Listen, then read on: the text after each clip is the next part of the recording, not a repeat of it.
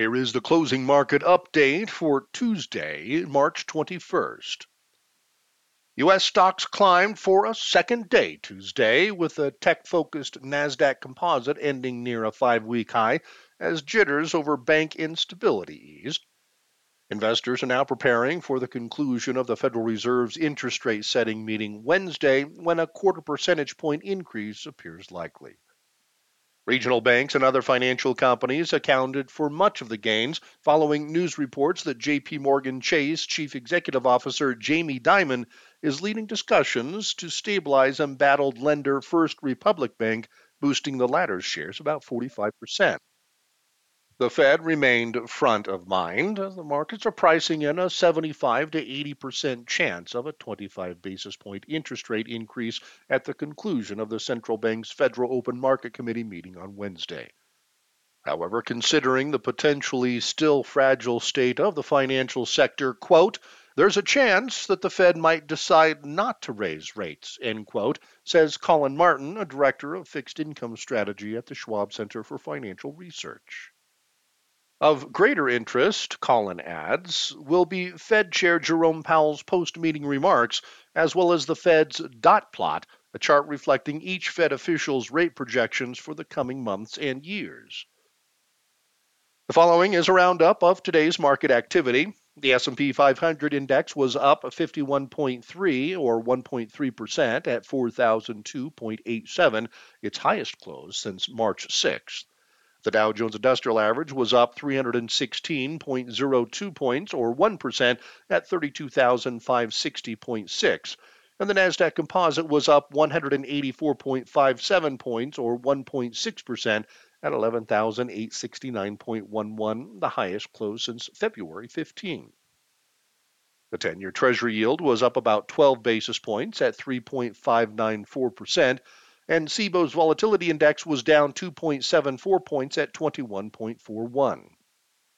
Energy companies also performed strongly Wednesday as crude oil prices rebounded from a recent slump, while consumer discretionary and communications services stocks were also up.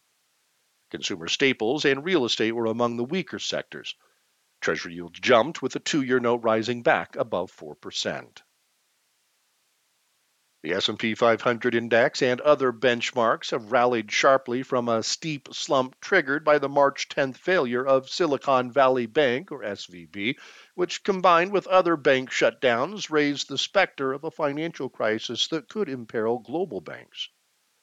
Measures of market volatility expectations, such as the VIX, have pulled back from recent highs, suggesting markets have calmed somewhat. However, uncertainty remains over the stability of the global banking system, inflation, and the Fed's next moves, including the prospect of rate cuts should the economy sink into recession if it hasn't already. A hike Wednesday would be the Fed's 9th in the past year, a historically rapid and severe tightening cycle. Quote, remember, the Fed isn't dealing with just the financial sector troubles, end quote, says Kevin Gordon, a senior investment strategist at Schwab.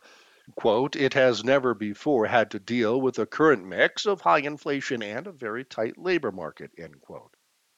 The recent bank failures will accelerate the tightening of lending standards that was already happening, which could effectively decrease the amount of capital circulating in the financial system, Kevin adds. The odds of a recession have moved up substantially, given we now have the credit crunch component that was missing before. Lending conditions were already getting tight before SVB, but now with other banks pulling back, there will be a tougher feedback loop of tighter lending, less spending, less revenue, and weaker employment. The economic and corporate calendar is relatively light this week, though housing numbers released Tuesday illustrated the impact of higher interest rates.